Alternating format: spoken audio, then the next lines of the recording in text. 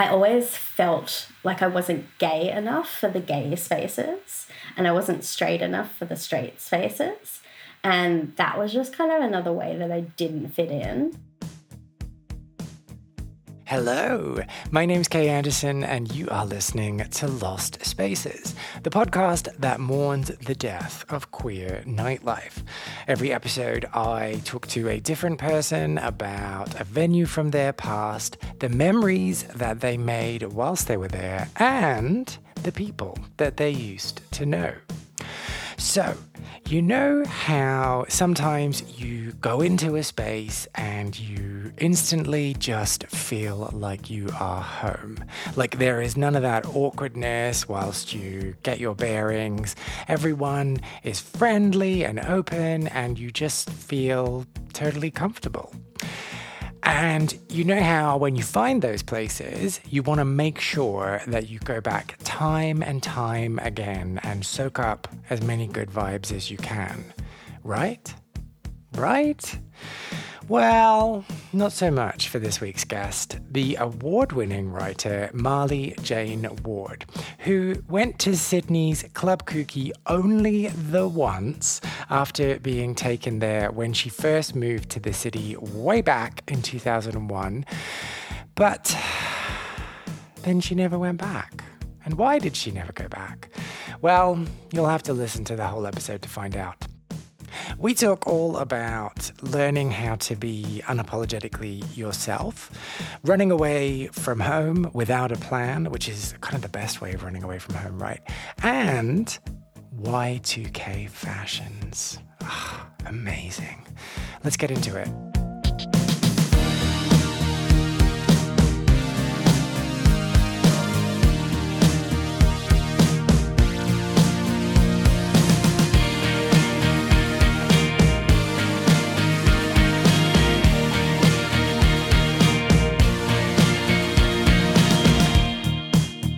So I only went to Kooky the once, but it was such a, not even transformative, but just like an almost helpful experience in my life at the time, if that makes sense. So helpful, but not transformative. No, because I didn't transform afterwards. I could have. I didn't. Okay, so this is semantics here. Is it only transformative if the transformation happens immediately? Maybe, but maybe not. At the time, I wasn't extremely self-aware, so there could have been some level of transformation that I didn't pick up on. And so at the moment, you're extremely self-aware? I'm a lot more self-aware than I was. Oh, okay, but you're not like hyper self-aware because that just gets really painful. Yeah, sometimes I can be a bit too self-aware and it does get really painful, yes. Ooh, yeah, you don't want to go down that path. No. Okay, so helpful. How was it helpful?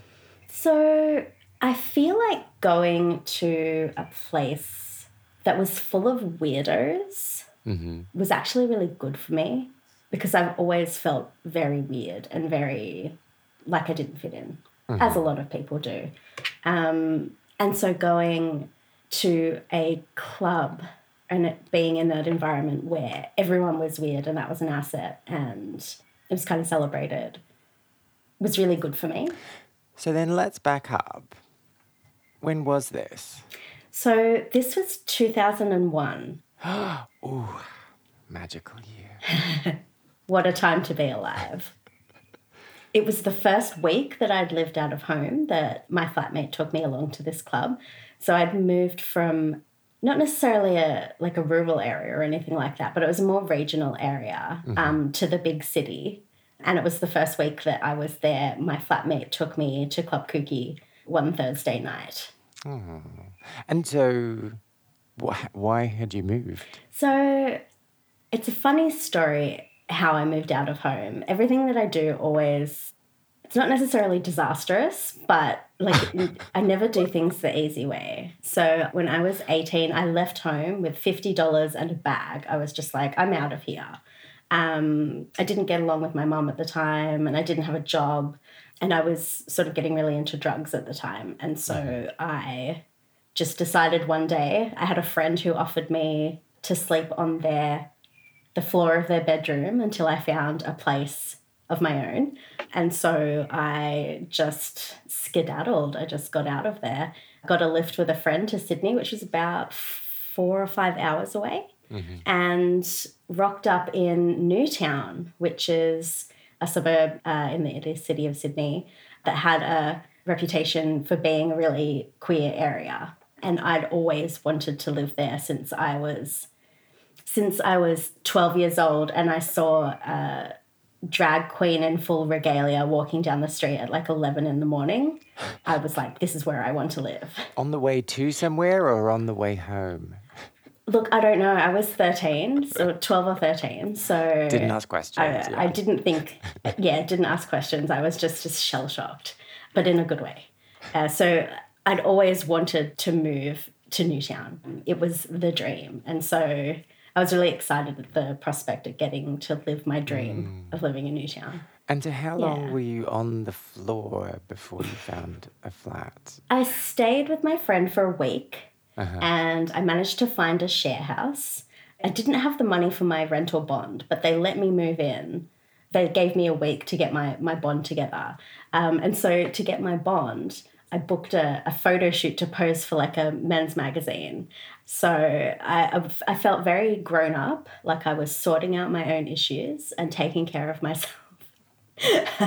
So when I moved into the share house, I didn't have anything. I slept on the ground, on the floor of my bedroom, on a blanket with another blanket on top of me. But I was very excited to be there. Yeah. My 2 flatmates were older than me, and one of them was a very tall, like 6'5" plus Greek cross-dresser who was the one who ended up taking me to Club Kooky for the first time. So then this running away, like, you didn't quite say running away, but like, you know, making a decision kind of about your away. future that was impulsive and away from the thing, and you got there by running.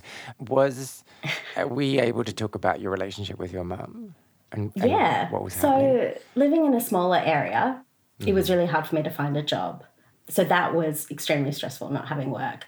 And then living with my mum, we had a lot of problems. She had undiagnosed mental illness. And so things were really it wasn't a nice time or place to be. And so I feel like I was getting quietly desperate to just do anything. I'd been accepted into university, but because I wasn't employed and my mum and I sort of were low income, I couldn't go. I didn't have the money to move and start uni. So I was kind of like heartbroken by that and living with my mum, who I didn't get along with, no work, being heartbroken. I just felt like there was nothing for me where I was, and sort of facing down this black hole of being stuck. And so when the friend offered me the space on her bedroom floor, I was like, oh, this is great. This is something that I can do. Like, this is anything. And so I jumped at the chance. And how did your queerness inform the way you were feeling in that smaller town? I've always thought that being, like, queer inverted commas, by the way, listeners. Yeah, queer. It's just as much about being fucking odd on this planet as well as sexuality. So it's not a Venn diagram, it's a direct overlap. Is that what you're saying? I think so, yeah. Okay. Yeah. And I never particularly felt like I belonged. And I guess there are a lot of reasons for that, but my queerness was definitely a part of that. So it didn't directly play into sort of my desire to get out, but it was definitely like a filter over that, like a colour that added to the colours of my despair. Oh, is there more than one colour than grey when you're talking about despair? Yeah, totally. There's lots of shades of grey. Yeah, okay, I'm with you. And so what was... I mean, this is me assuming there was. What was the plan when you got to Sydney? Like, who were you going to be? What were you going to become? Plan? Yeah, okay, sorry. That's a naive question. The period that this all takes place in, I was very sick. I was very mentally ill. So there was no plan. There was only a constant present of now and now and now and now. And so I didn't need a plan. I just needed action. And that action involved just getting the fuck out. And I didn't really think about anything beyond that. You know, when I got to Sydney, I was like, well, now I'm going to need some money. So I'm not known for my forethought. I live in a constant present, kind of like a dog. Yeah. Have you said that on your dating profiles? No. I don't think it endears me to anybody. Moving into this flat and then having a base, do you remember how that felt? It felt like things had finally begun. Like this was the place where I could finally become myself. It was a house full of weirdos, and I thought, well, this is perfect. It was a house full of artists and creative types, and it was just the sort of bohemian, wacky existence that I always thought I deserved. I like that choice of word. Yeah, and I was very excited to begin. And so near the beginning was Club Kooky and your 6'5"-ish flatmate. So tell me about your 6'5"-ish flatmate first. So I am not sure of their gender identity. At the time, they went by he, him. I don't know if that's changed. This is 21 years ago now. So I'll refer to them as them. But they were a very large physical presence that had like an awesome clash with the dresses and skirts that they wore. So I obviously found them just completely and utterly rad and fascinating and exciting. And they were just like so unapologetic about who they were. And I admired that so much because I'd always stuck out and not fit in, but I felt very apologetic about that fact. Whereas my flatmate was very proudly and openly themselves. And I wanted a piece of that. Yeah. I'm always really envious, maybe that's not the right word, but of these people that can consistently be unapologetically themselves, because I'm someone who is occasionally unapologetically themselves. But for the most part, he's and haws around the edges and is like, no, I'm sorry about this. I'm kind of me, but sorry about that. Yeah. This is what you get, but if you don't like it, I can just be quiet. Yeah. I can go away. I'd tell me to fuck off too. I'd say over the ensuing decades past this time in my life, I became more and more unapologetically myself. And how did you get there? That's a really good question. I think it's finding people who like you for yourself that then makes you... And it's probably sad that I'd need outside validation to feel comfortable with being myself, but it's just the way that it is. So I was always so surprised when people liked me. I'm like, oh, you like me? What's wrong with you? But the more and more that I went along and found people who thought I was great just as myself, the more I was reassured that, you know, I actually was okay. So I was undiagnosed neurodivergent. And so there's always been this real like rift and disconnect with me and then other people. Like I've always felt this sort of vast chasm between me and other people. And I never knew why until I was diagnosed at 36. And finally I had some sort of answers as to why I've always felt a bit out of place and like I not fit in. Knowing that has really helped me to sort of accept myself and given me some explanations as to why I'm a bit odd. And so you might have to like talk to me like I'm stupid and sorry if I'm asking questions at things that people should know. When you're talking about that distance, do you mean that like almost connecting but not quite making sense to other people? Yeah, I guess there's a everyone's always thought I was very strange. I have an odd manner, and I've always just been the weird person, like, oh, she's weird. And I never understood why I was weird. I just thought I was regular. But everyone would be like, you're so weird. And so I eventually interpret that to mean like there's something wrong with me. And not only do I have the neurodivergence acting as somewhat of a barrier between me and other people, I then have people's impressions of me being a weirdo as another barrier between me and them.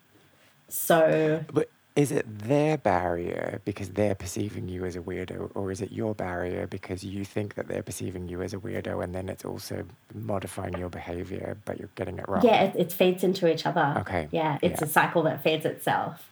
So at the time, because I'd spent so long sort of undiagnosed and not understanding what the hell was wrong with me, by that point, I was very sick and very mentally ill. I was living like as a raw nerve, and I was so tender and just constantly having meltdowns and sensory issues and sensory overwhelm, and I didn't understand it. So I was like a baby just reacting to stimuli that was threatening at all times, and that made me, I guess, even more weird to other people. It made me reactive, and it made me emotional, and it made me seem out of control to other people, really. Does it also then make you embrace things that are stimulating? Yes. So I have ADHD, and I'm always seeking stimulation. My brain craves novelty and, stimulation. And so you can get that from all kinds of places. And at the time, I decided to get that from drugs. So I fell pretty heavily into like the Sydney party scene. But after a while, the party scene sort of became me on my own at 3 a.m. We all know how that story goes. Yeah. So how do we segue from this back to... How did we get here, by the way? I don't know. I think we were talking about feeling odd and feeling weird. And being unapologetically yourself. Yeah. And I think it takes a lot of time, especially when you're as weird as I am. I guess it takes a lot of time and like a lot of therapy to get comfortable with who you are. And going back to that point you were making about the external validation, I think that it's not always just the external validation in itself. It's having that opportunity to practice your weirdness or step into your weirdness in a safe space that's created by those people that are validating you. Yes. And I mean, and this sort of comes back to Club Kooky, because, I mean, as the name suggests, it's full of kooks. Or so it seemed to be. Like, I remember walking in and thinking, wow, this place is full of weirdos. And that was a nice feeling. So then let's talk about that. So walking in, it was a nice feeling. Was it a bit weird? That's a bad description. Was it a bit weird? Yeah, it was weird. So it was like the first time I went to Newtown and walked around and was like, this is a place full of weirdos. The first time I went to Club Kooky, well, the only time I went to Club Kooky, I walked in and I thought, this place is full of weirdos. And that, like, delighted me. And even standing in the line to get in, that line was full of weirdos. So I don't think we waited for very long. Well, this is a very long time ago, but I don't think we waited very long. But even before we entered, I knew that this was something different.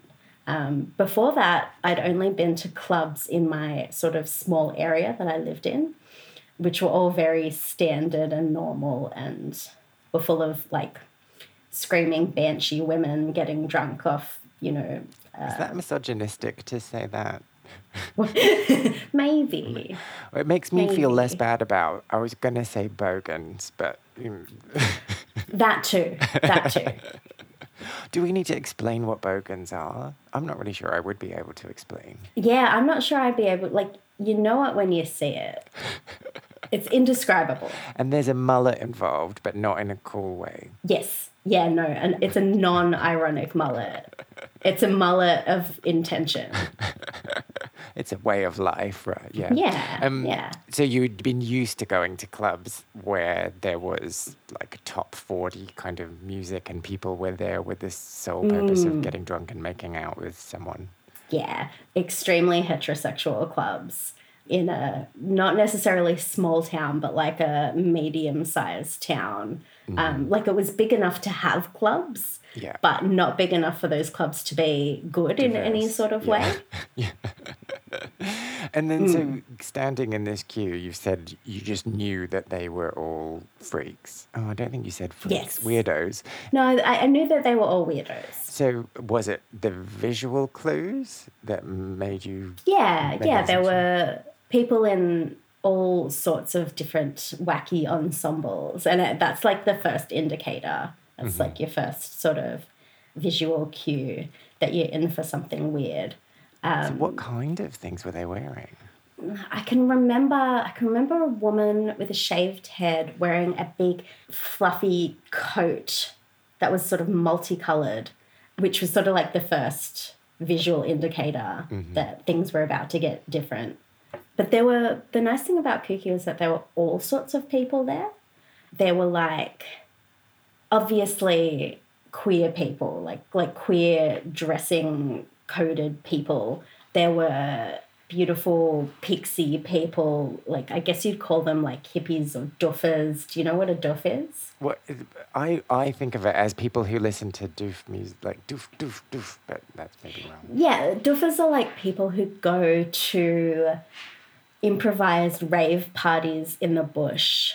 And they're kind of like an amalgamation of hippies and ravers and weirdos sort of smushed together. So there were some doofers and there were ravers and there were some people in drag and goths. So all my favourite kinds of people. And that was a really nice thing about Kooky, is that it wasn't just one kind of person. Yeah. There were just a lot of different kinds of people. And I kind of liked that. Like that was sort of a good indication that this is a really accepting place where a lot of different kinds of people could feel comfortable, which was, that's a good sign. It's a green flag. Yeah, and when people are like different ages and different backgrounds, but they can all come together. Yeah, there definitely was like a variety of ages and a variety of styles. It wasn't a homogenous crowd, which was really cool. And then going in and feeling like, oh, wow, this is really exciting. What transpired? Well, if we want to scale back a little bit to like before we went out, my flatmate asked me if I wanted to go to the club, and decided that they would dress me. Oh, this doesn't end well. Yeah. And he dressed me in these shiny red pants that I had that I thought were so cool. Very 2001, if you can imagine. Like faux leather. Yes, exactly. But faux leather in the way that it was sort of like a shiny polished cotton, if that makes sense. Or shiny polished denim.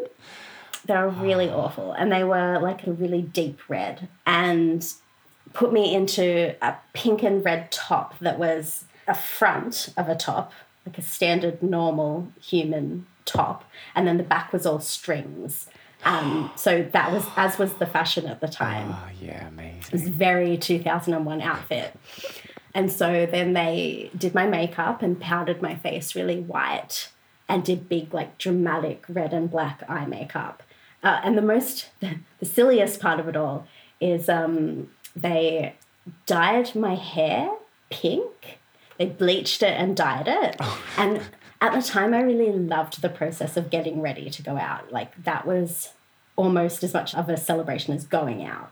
Mm-hmm. So allowing my flatmate to do all of these things sort of felt like an extension of the night, and it sort of built the night up. But wait, you knew this person a week and you trusted them with your hair. I knew this person, I think, 5 days. Wow. Oh, look, I didn't think things through. And the funniest part was that I had that photo shoot the next day. And so they hadn't agreed to shoot me with with pink hair. It was like pinky reddy coloured hair. And so the next day after I got home from the club and before the photo shoot, I had to dye my hair back to brown. Your poor scalp. Oh. I know. So this is just kind of an indicator of the sort of irresponsible, constant present that I lived in, that I didn't have that forethought to say, please don't bleach my hair and dye it pinky red. I thought that was a great idea. But you did have the forethought to dye it back to brown before you went to the photo shoot, so there's that. Exactly. So it's fine, basically. But the really cool part of that was walking down the street with my flatmate who was in, I can't remember exactly what they were wearing, but it was like a similarly over-the-top kind of outfit. And so walking down the street to the station, everybody was looking at us, but not in a negative way. They were looking at us and like smiling, and, you know, I think someone called out like, I love your hair, sis. And my flatmate was so confident that I couldn't help but also feel confident myself. And I'd previously drawn a lot of attention to myself in a negative way from bullies. I sort of stuck out like a sore thumb because I wasn't able to mask my weirdness. But walking down the street with my flatmate, I felt very confident and like myself, and that wasn't a bad thing for once. I was feeding confidence from somebody else who had a lot of confidence in themselves and who was also a gigantic weirdo, but was totally fine with that. Yeah. And that was like admirable. So they had chosen an outfit that you didn't feel like a total idiot in? No, and the only reason I say that is amazing. because, you know, sometimes when someone wants to dress you, they put you in something and you're like, this does not feel like me. What am I going to do? No. Well, I mean, they dressed me in my own clothes, so that helped to begin with. But no, I felt amazing. I felt so cool. The way that you can only feel so cool in shiny red pants and a string top in 2001. Yeah, I thought I was the shit. I felt really confident and really good about myself. So then you didn't tentatively walk into the club. You stormed into the club, right? I wouldn't say I stormed, but I did I entered. And I don't know, sometimes when you enter in a new environment, you shrink. Yeah. Or feel apprehensive But yeah, I didn't shrink. I arrived. Gosh. I'm trying to remember that feeling of just being like, yeah, I am the shit and I am here. Right. I'm here. Don't worry, everybody. I'm here. The party can begin. Which is interesting because I didn't know a single soul there, aside from my flatmate, who I also really didn't know that well. But that was okay. I didn't feel apprehensive in any way. When you walk into a club that you can so obviously see is full of oddballs, and you're an oddball, you can't help but feel like you've arrived. Yeah. That's wonderful. Yeah. And then so what happened that evening? So I'm pretty sure I was on drugs because at the time I was always on drugs. Drugs are a really huge part of the Sydney party scene. So it was a big part of the culture. That sort of introduction to the Sydney party drug scene was the start of something that ended up going way too far. But this was still in the fun period. And there's a really distinct difference between partying and being a drug addict. And it's very easy to slip from one into the other. And I think it's just I had a lot of friends who got very much into the party scene in Sydney and took a lot of drugs and ended up in bad places because of it. But it started out initially as fun. And so in relation to you at this time, did you start taking drugs when you moved to Sydney, or had you been taking drugs when you were back in your town? So I'd been dabbling in drugs beforehand. In high school, I started dabbling with drugs. Speed it was a whole thing. But when I moved to Sydney, things did definitely get out of control pretty quickly. And that started with just partying and sort of going to clubs and but then it progressed into something that was very different and was something that sort of held me for a few years. But at this point, it was fun. It was a fun, good, happy time. And that's the whole thing about partying, is that it's always a fun, good, happy time in the beginning. And then, like, as time goes on, it becomes less of a party and less of a good time. And that whole thing about it, it's fun until it's not. It's hard to know when you're in the period when it's not, or to recognize that you're there. Yeah, when it starts switching to not being great, it's really difficult to sort of tell. And that comes up and happens really slowly and then happens really fast. Yeah. It became an essential part of going out. And then it became a question of, is it going out or is it the drugs? Like, what am I seeking here? Yeah. Am I going out just so I can take drugs, or am I taking drugs to go out? As an excuse for my drug use. But this, this is just the beginning. And what was the moment for you? I realized probably even before this that I was going to have a terrible problem with drugs, because not only did I like doing drugs to party, I liked doing drugs alone. And that's when you know that it's not as great. Yeah, it's that's not fun. I was such a strange child. As a teenager, I kind of knew that this was going to be a problem for me. And it was. It's a self-fulfilling prophecy. It's like the first time I ever tried certain drugs, it felt like climbing to the top of a mountain and being like, yes, like finally. And that's like, to look back and realize that you were having feelings like that when you were 17, that's sad. It's not great. Why is that sad? Because I had never felt like I fit in. How do I phrase this? It felt really sad because I only felt good about myself and who I was if I was on drugs. Okay. And so, like, it's just so difficult because the club scene was so intertwined with drug use that it's really hard to sort of talk about partying at that time and this experience without acknowledging the effect that drugs had on it. Because you had those problems with drugs, does that make it harder for you to look back on this time? Yes and no. Like, it's bittersweet because I had such a wonderful time, but also knowing that this was sort of the beginning of a period that then became pretty bleak and dark. But it started out so shiny and beautiful. I remember, I'm pretty sure, I can't remember what drugs I took this night, but I know I was definitely on drugs because I was always on drugs at this point. But I remember feeling very like airy and floaty and ethereal, and like that sort of way that the mixture of drugs and music can make you ascend to a different level of whatever consciousness. More air quotes there, listener. Yeah. Consciousness.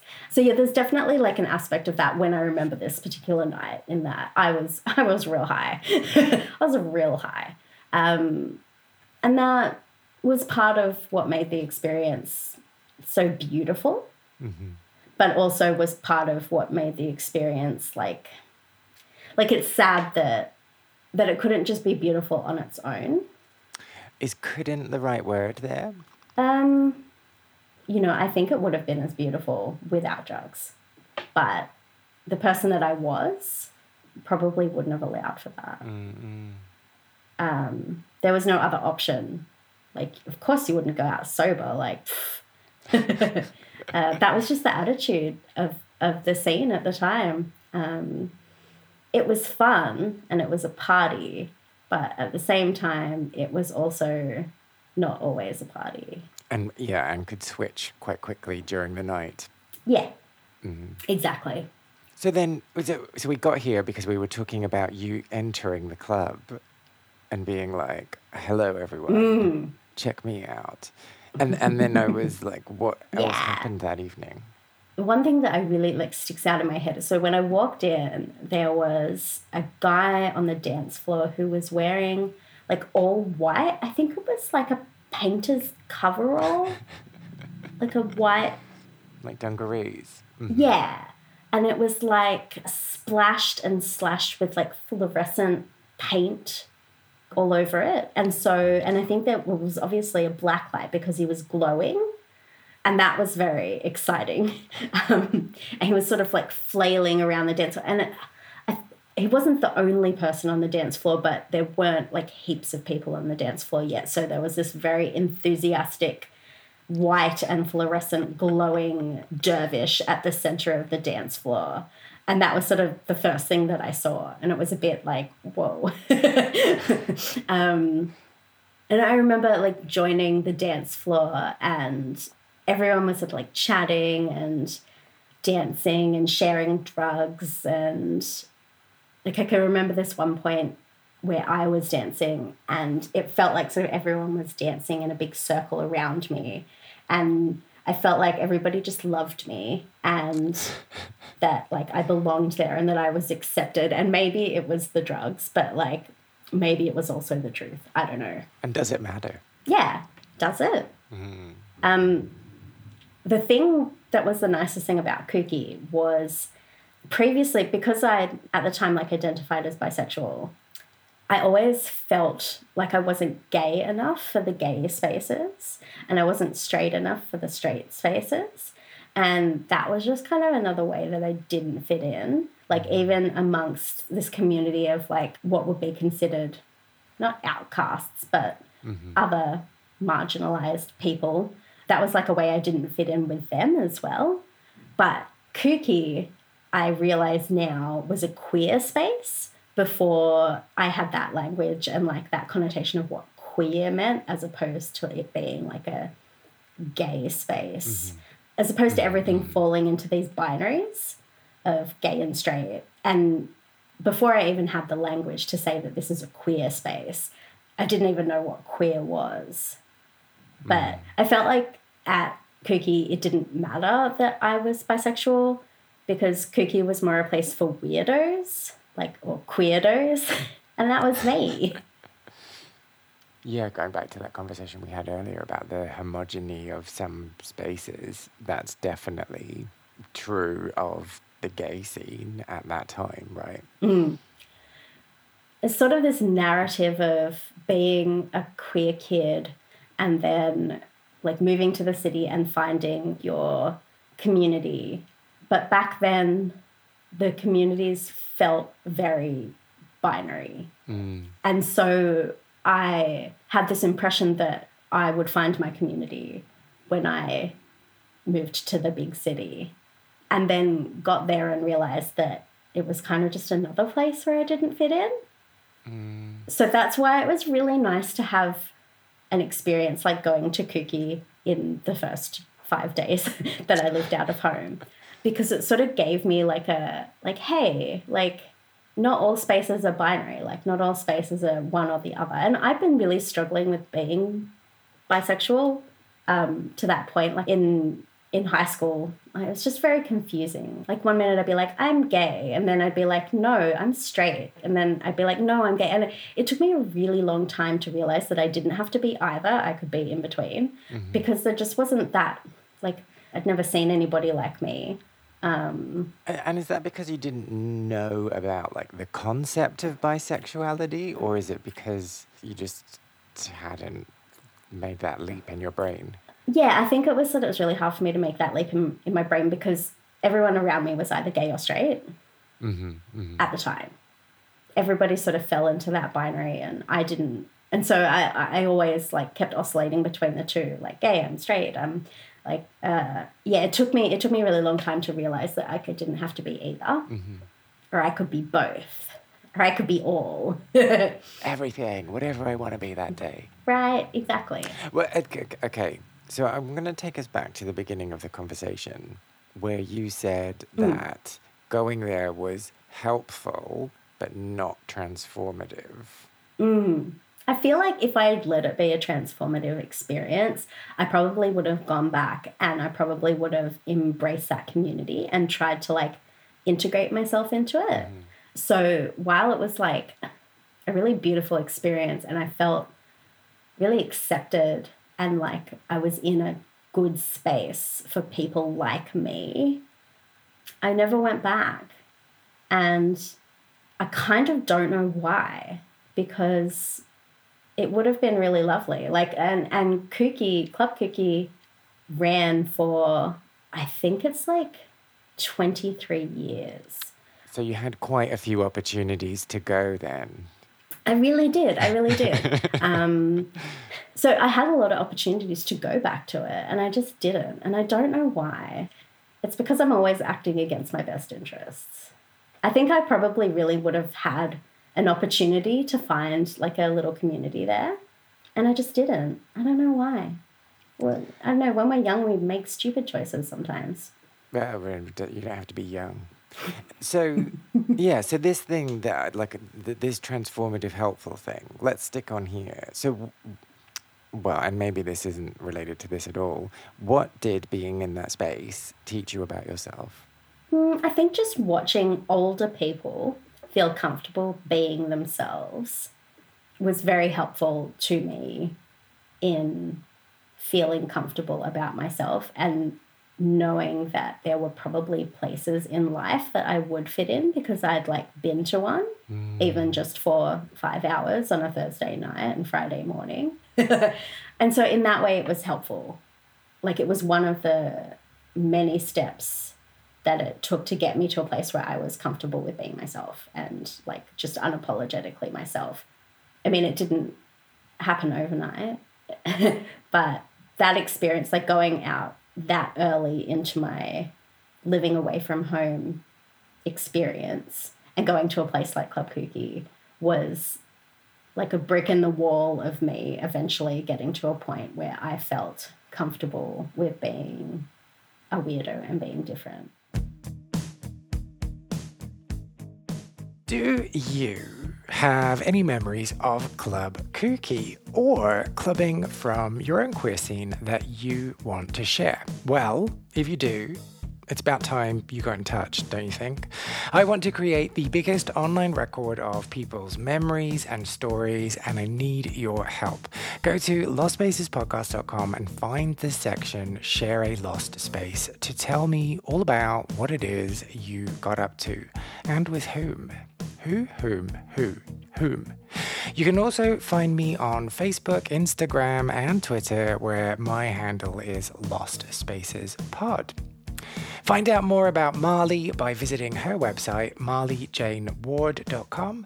And if you enjoy a little bit of dystopian fiction, some light reading, check out her young adult award-winning Orphan Corp series. And I will make sure to include a link in the show notes for this program.